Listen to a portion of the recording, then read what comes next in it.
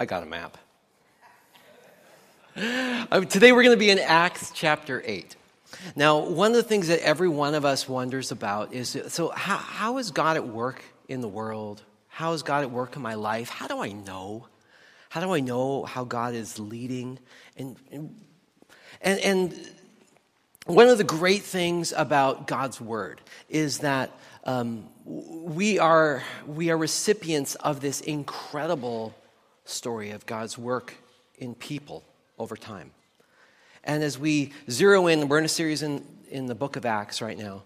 As we zero in on the book of Acts, we get to see how the Holy Spirit worked in the early church.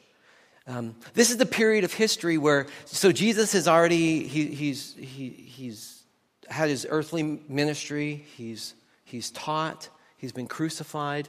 On a Friday, on a Sunday morning, he was raised again from the dead. Over the next 40 days, he spent all sorts of time with his disciples. I mean, ultimately, hundreds of people who saw him living. They ate with him. They hung out with him. They knew beyond a shadow of a doubt that he was alive.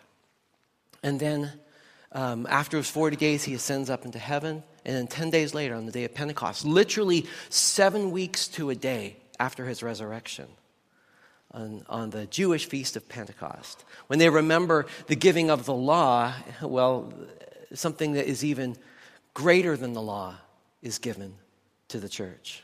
The Holy Spirit, the fulfillment of the law. The difference between a heart of stone and a heart of flesh. And as the Holy Spirit moves through the early church, some pretty remarkable things happen. I hope you've been reading along. Part of the challenge of this series is that every week we're challenging one another to read about 4 chapters of the book of Acts. So we're kind of in the second week of that challenge, which is why we're going to be in Acts chapter 8. So if you have your Bibles, find Acts chapter 8. So as the Holy Spirit moves in the church, we see the apostles, the 12, who during Jesus' earthly ministry, they were doubting, they were saying all the wrong things, they were doing all the wrong things. They were kind of a mess. And as the Holy Spirit fills them, and as the conviction of the resurrection focuses their life, we see these fishermen, tax collectors, just kind of nobody people turn into these remarkable, incredible leaders. We looked briefly last week at how as the resurrection was proclaimed and people came to Christ, how the church came together to care for one another. And an incredible acts of service, right to the degree that there was nobody in need within them. They were just giving so freely of their time and of their resources. And as we get ready to pick things up in chapter 8, there's one other piece of the story that we need to especially remember. See, in Acts chapter 6, the church encounters its first real kind of cultural challenge because they discover that there's a group within them that are being neglected. Now, though all of them in the early church, in the earliest stages of the early church, all of them would be ethnically Jewish, some of them would be culturally more Greco-Roman than they would Jewish. And so in the Bible it talks about the Hellenized. That's what that means. It means that the Greek is their native language. So the Aramaic that their other Jewish brothers and sisters speak, they might know a little bit of it, but it's not their native tongue. So they don't understand everything. And so a problem arrives in the church because when they would get together for meals, and especially making certain that the widows, people that wouldn't have some of the family connections to take care of all of their own needs, some of those widows were getting overlooked. The widows that didn't speak Aramaic. The widows that spoke Greek first and Aramaic maybe. They were getting neglected. They were missing out. It's a little bit like, a little bit later in the service, Pastor Paul is going to invite everybody to the Thursday night potluck. And by the way, those are incredible.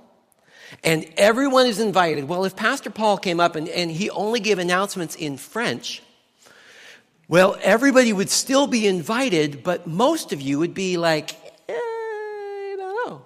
And even if you use Google Translate, you probably wouldn't understand everything. And you really wouldn't feel like you were included in the potluck invitation. Well, that's what was going on. So there were some women that especially needed to be invited into the food life of the church that they got overlooked because they didn't speak Aramaic. And so the early church did an incredibly wise thing. They appointed leaders who were native Greek speaking. They appointed some of Hellenized Jews to lead the charge with that. And that's where we are introduced to this kind of one of the main characters in the story today. His name is Philip. So Stephen, Philip, and there was 5 others that were kind of recognized as being these high-quality leaders and who could be trusted with the good responsibilities. And so they rose up in prominence in the church. And it went so well that the church continued to grow. It went so well that the church attracted more attention. And we actually see the very first Christian martyr, which is Stephen. Incidentally, also the name of my younger brother, who has not actually been martyred. But anyways, so Stephen, who is one of the Hellenistic Jewish leaders, doing a fantastic job. And he gets stoned to death. And that's also where we are introduced to one of the other major characters in the book of Acts, which is Paul.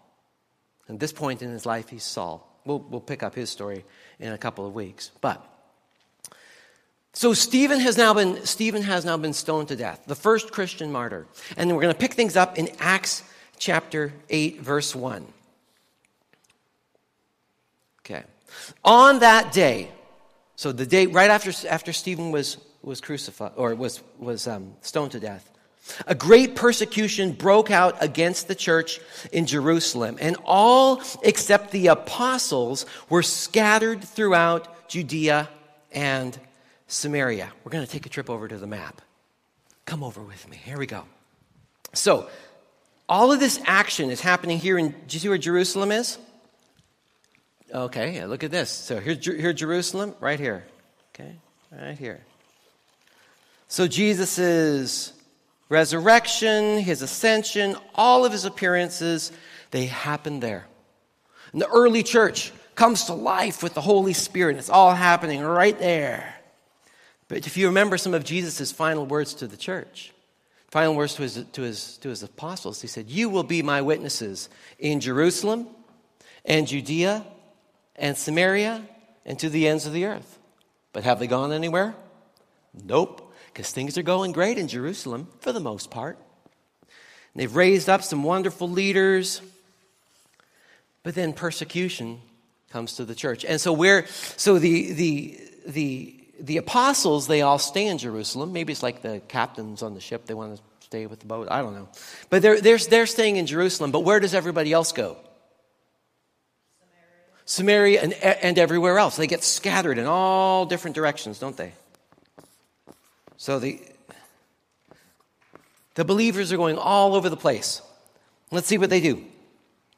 Those who had been scattered, so they're all over here, picking things up with verse 4, they preached the word wherever they went. They preached the word wherever they went. There's an interesting Greek word there, the evangelio. And you know where you can even hear the kind of root word for evangelism there. Evangelio. Wherever they go, they are talking about Jesus. Now, that doesn't mean that they're holding church services everywhere or somebody gets a bullhorn out everywhere. But it just means that in everything that they do, all over the place, they just can't help but talk about Jesus. You know, sometimes when God wants to spread his word throughout the world, he allows his church to experience hardship. Sometimes when things are too good, we end up just staying put where we are. But God allowed persecution to come to the church so that these believers would be scattered everywhere, because he knew that wherever they went, however they did it, they somehow or another, they would be talking about Jesus.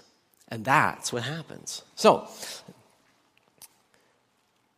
godly men bury Stephen and they mourn him, but Saul began to destroy the church. Going from house to house, he dragged off men and women and put them in prison. Those who had been scattered preached the word wherever they went, verse 4, and then verse 5. Philip, do you remember him? He was at one of the leaders that were appointed after some of the Hellenistic widows were overlooked. Philip went down, in this case just kind of down the hill from Jerusalem. It's actually north. But went down to to a city in Samaria, and he preached the Messiah there. So Philip, who had been in Jerusalem, he goes to Samaria. Very likely to the city of Sychar, or it could be because right close to Sychar is actually the city of Samaria, but somewhere right about here. So Philip goes to right about here. Can anybody remember what else happened in Samaria? There's a story where Jesus stopped in Samaria. That's right. And look it up. It's the same city. Or at least the same general region. Jacob's Well. One of the first times Jesus the Messiah was preached was actually by that Samaritan woman. Just telling her neighbors, and I found the Messiah. I've met the Messiah. They're already familiar with Jesus. So here Philip comes up and he's preaching to them, and we're gonna skip ahead a little bit in Acts chapter 8 so we can get to verse 26 real quick.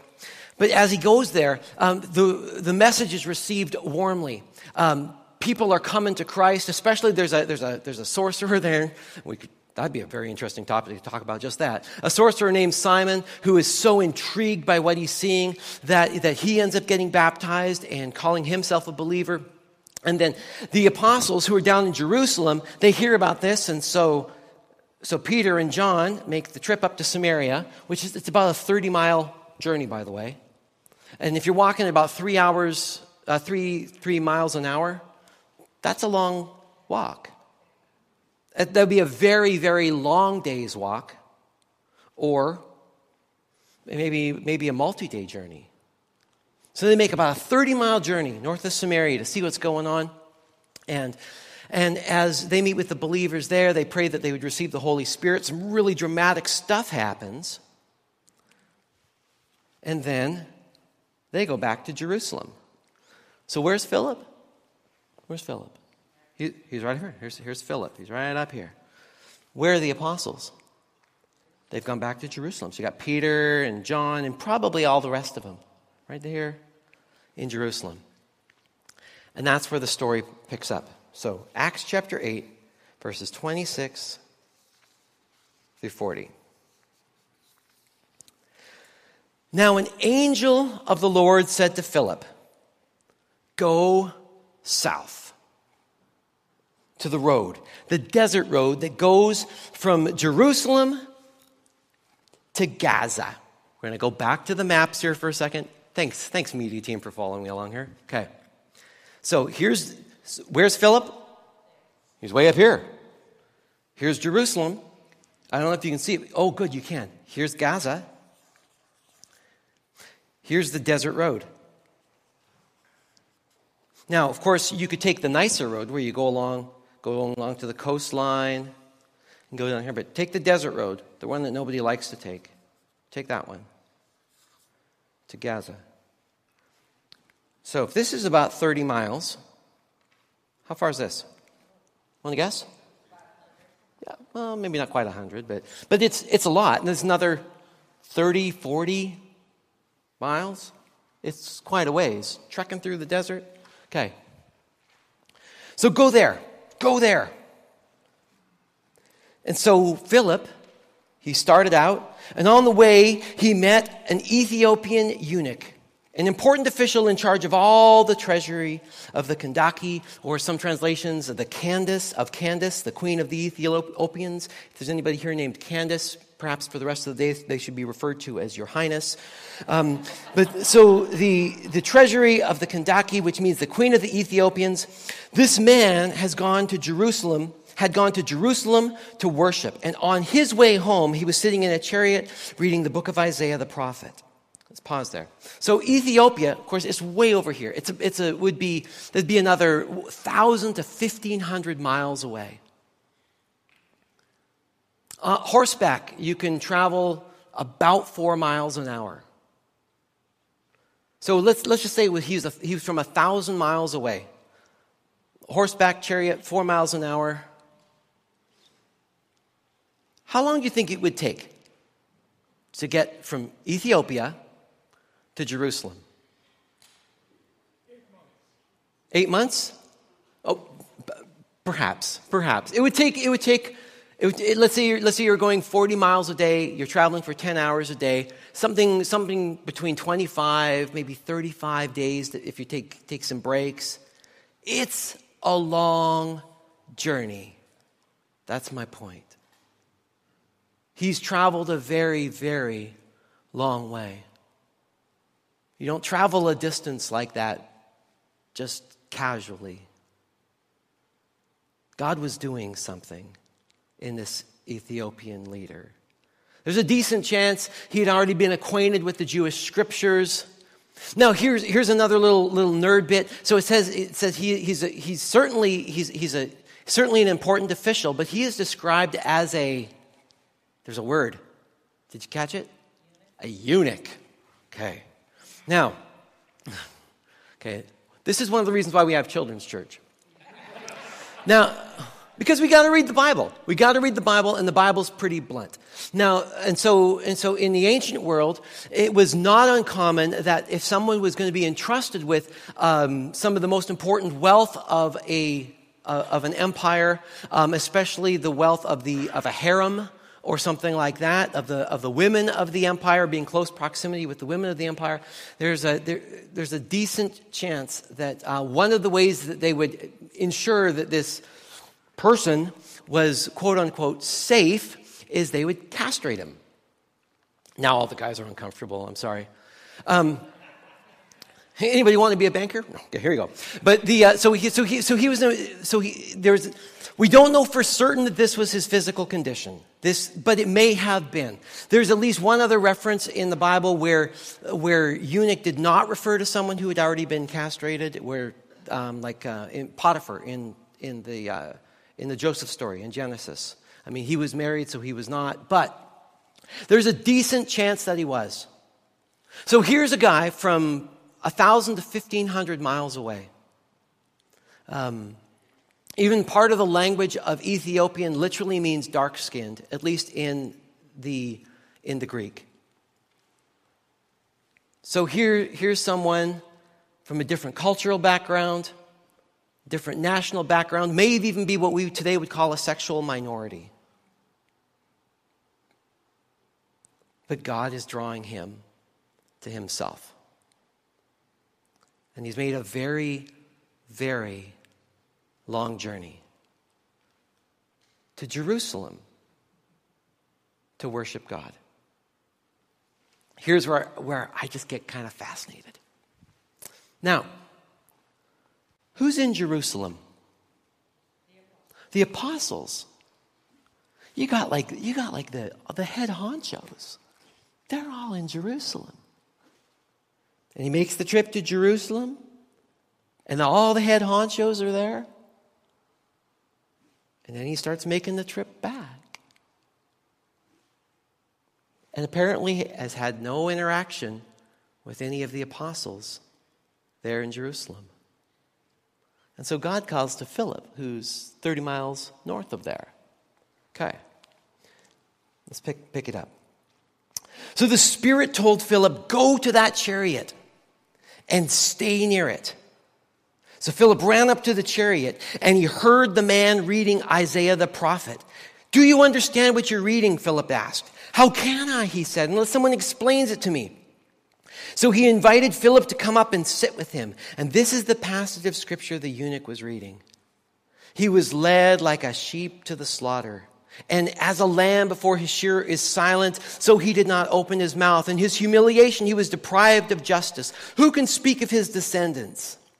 For his life was taken from the earth. The eunuch asked Philip, tell me, please, who is the prophet talking about, himself or someone else? And then Philip began with that very passage of scripture and told him the good news about Jesus. As they traveled along the road, they came to some water, and the eunuch said, "Look, here is some water. What can stand in the way of me being baptized?" And he gave orders to stop the chariot. Then both Philip and the eunuch went down into the water, and Philip baptized him. When they came up out of the water, this is where it gets weird again. The Spirit of the Lord suddenly took Philip away, and the eunuch did not see him again, but went on his way rejoicing. Philip, however, appeared in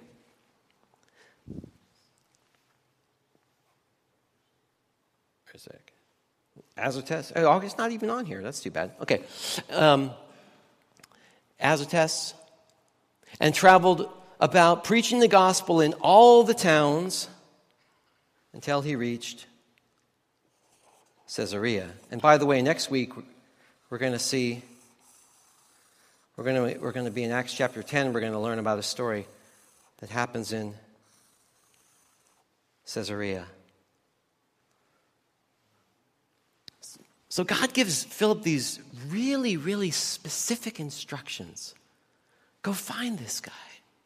Go listen right by the side of the chariot. Can you imagine what it would be like to hear something that specific from God? And it's kind of weird. Because here's Philip, he's up in Samaria. He's got this powerful ministry. All sorts of people are hearing about Jesus. Things are going well there. And God says, go. I want you to, chances are this is a 2 to 3 day journey. I want you to go walk for 2 or 3 days. And then I'm going to show you what to do next. I just marvel at that. Like, that we would be so receptive to the Spirit of God. That when God tells you to do something, that when you first hear it, you just go, "Are you sure?"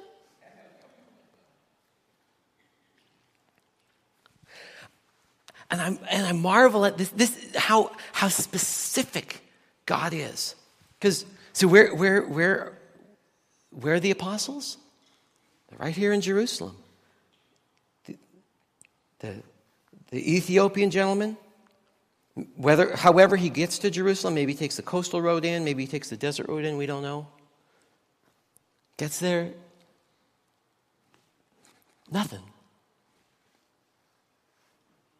And somewhere along here, Philip meets him. Who here does like in your career you do logistics? Like you help companies work as efficiently as possible? Who here's here's an engineer? Has an engineering background? Some of you? Engineers, raise your hands high. That's right. Is that an efficient plan? Is it good use of resources? No. He's sending people all over the place. And Philip, now go up here, now go down here, and he goes up here, and pretty soon we're going to discover Philip's up here, but actually now it takes Peter to journey over here to go up here. And the reason why I'm let's zoom in on the map for one more moment. Like this whole thing, this is how God works in our lives sometimes, isn't it? It's not always this straight line journey. Oftentimes it's this back and forth, up and down, and there's a lot of it that feels like wasted time. But I'm here to tell you, friends, when we're following the Lord, there's no such thing as wasted time. Your discipleship journey is not a factory assembly line. Doesn't always happen efficiently. Doesn't always happen in a straight line. From our perspective, sometimes it looks kind of messy. But that's because God only does custom work. He brings just the right person at just the right time. I've got a theory why God sent Philip. Do you want to hear it? Want to see it? Okay. So, what language did Philip speak? What was his native tongue? No, it was Greek. He was a Hellenistic Jew. He understood Greek more than he understood Aramaic. Now, if you've got, do you still have your Bibles open? I hope you do. Okay, so Acts chapter 8. And so, of course, we get to verses 32, 33. And the Ethiopian, he's reading this passage from the book of Isaiah. And you've probably got that's fine print, like the little footnotes in your Bibles, right? Okay.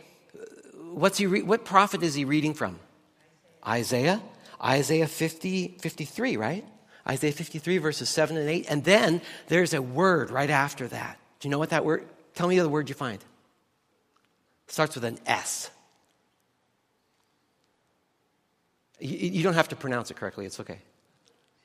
Septuagint. Do you know what the Septuagint is? It was an ancient Greek translation of the Old Testament. Been around about a couple hundred years. They did the translation work of the Old Testament into Greek because so many Jews didn't understand Greek. I think that when we read the book in the passage in the book of Acts, that it was exactly that. Like, so this Ethiopian eunuch, he is reading the scriptures out loud as he's riding in this chariot. And what language is he reading the scriptures in? Greek.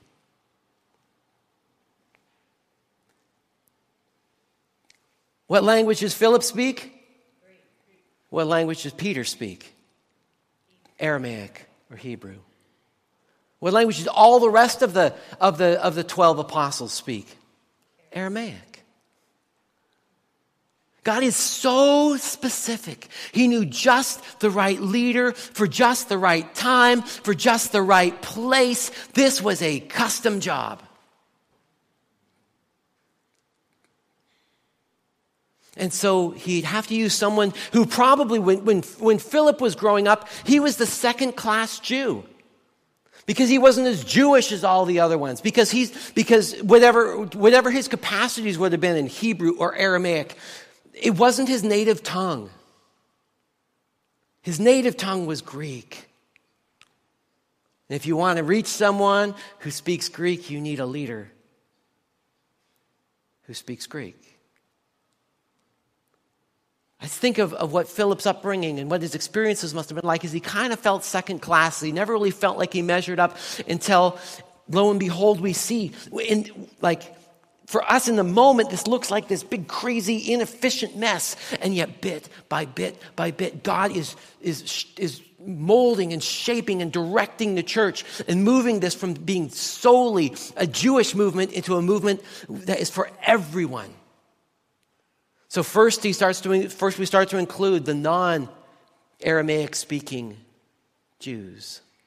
And then we start to include people from distant countries, like this Ethiopian gentleman who's just seeking the Lord. He's probably a convert to Judaism. Good chance of that. I only say that because of the distance of the journey he traveled. Or maybe he was the very first Gentile convert. It could have been. But next week we're going to look at where the gospel just breaks wide open to everyone. And it looks on the ground, it looks like this inefficient mess. But God has a plan. He's got a purpose. The gospel is moving forth with power. Friends, if your life ever feels a little bit like this, be encouraged. Because that's so often how God works. You're a custom project, not an assembly line build. You're not a cookie cutter. You are fearfully and wonderfully made. And that's why in your story, just like in the Ethiopian eunuch story, and just like in Philip's story, so often as we think back about those key and pivotal moments in our life, we realize that God brought just the right person at just the right time. He's that good. He loves you that much. So the question for us today, friends, is, are you available? Be available. Be available. Be ready to be just the right person at just the right time. I just think, what would happen if Philip was, all the ministry is happening down in Jerusalem. Oh, that's where the apostles are. I guess they should take care of that, not me. God uses just the right person at just the right time. So be available. Before I close, who here, just I'm going to wander around a little bit, media team. Does anybody here have a story that maybe that triggers something for you? Where you go, I've got a story of a way that God met me. Just the right place, at just the right time, where he did something or built up somebody in your life just really specific. Does anyone have a story they could share with that?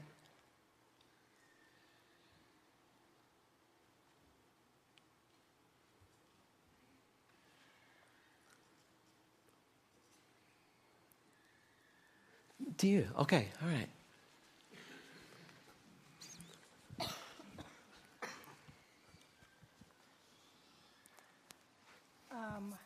I think, am I on? Can we turn the microphone on? Oh. Thank you. Hello. Okay. One day I was greeting, and this little old man came in for the first time. You all know him, Cecil. And I asked him to sit with me, and Jim introduced himself too, and then we had this friendship for this past year and a half and took him to the end of his life. And I just said, hi, do you want to sit with me?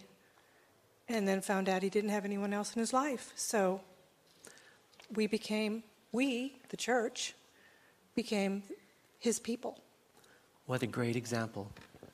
That in that moment for Cecil, we got to be just the right people at just the right time.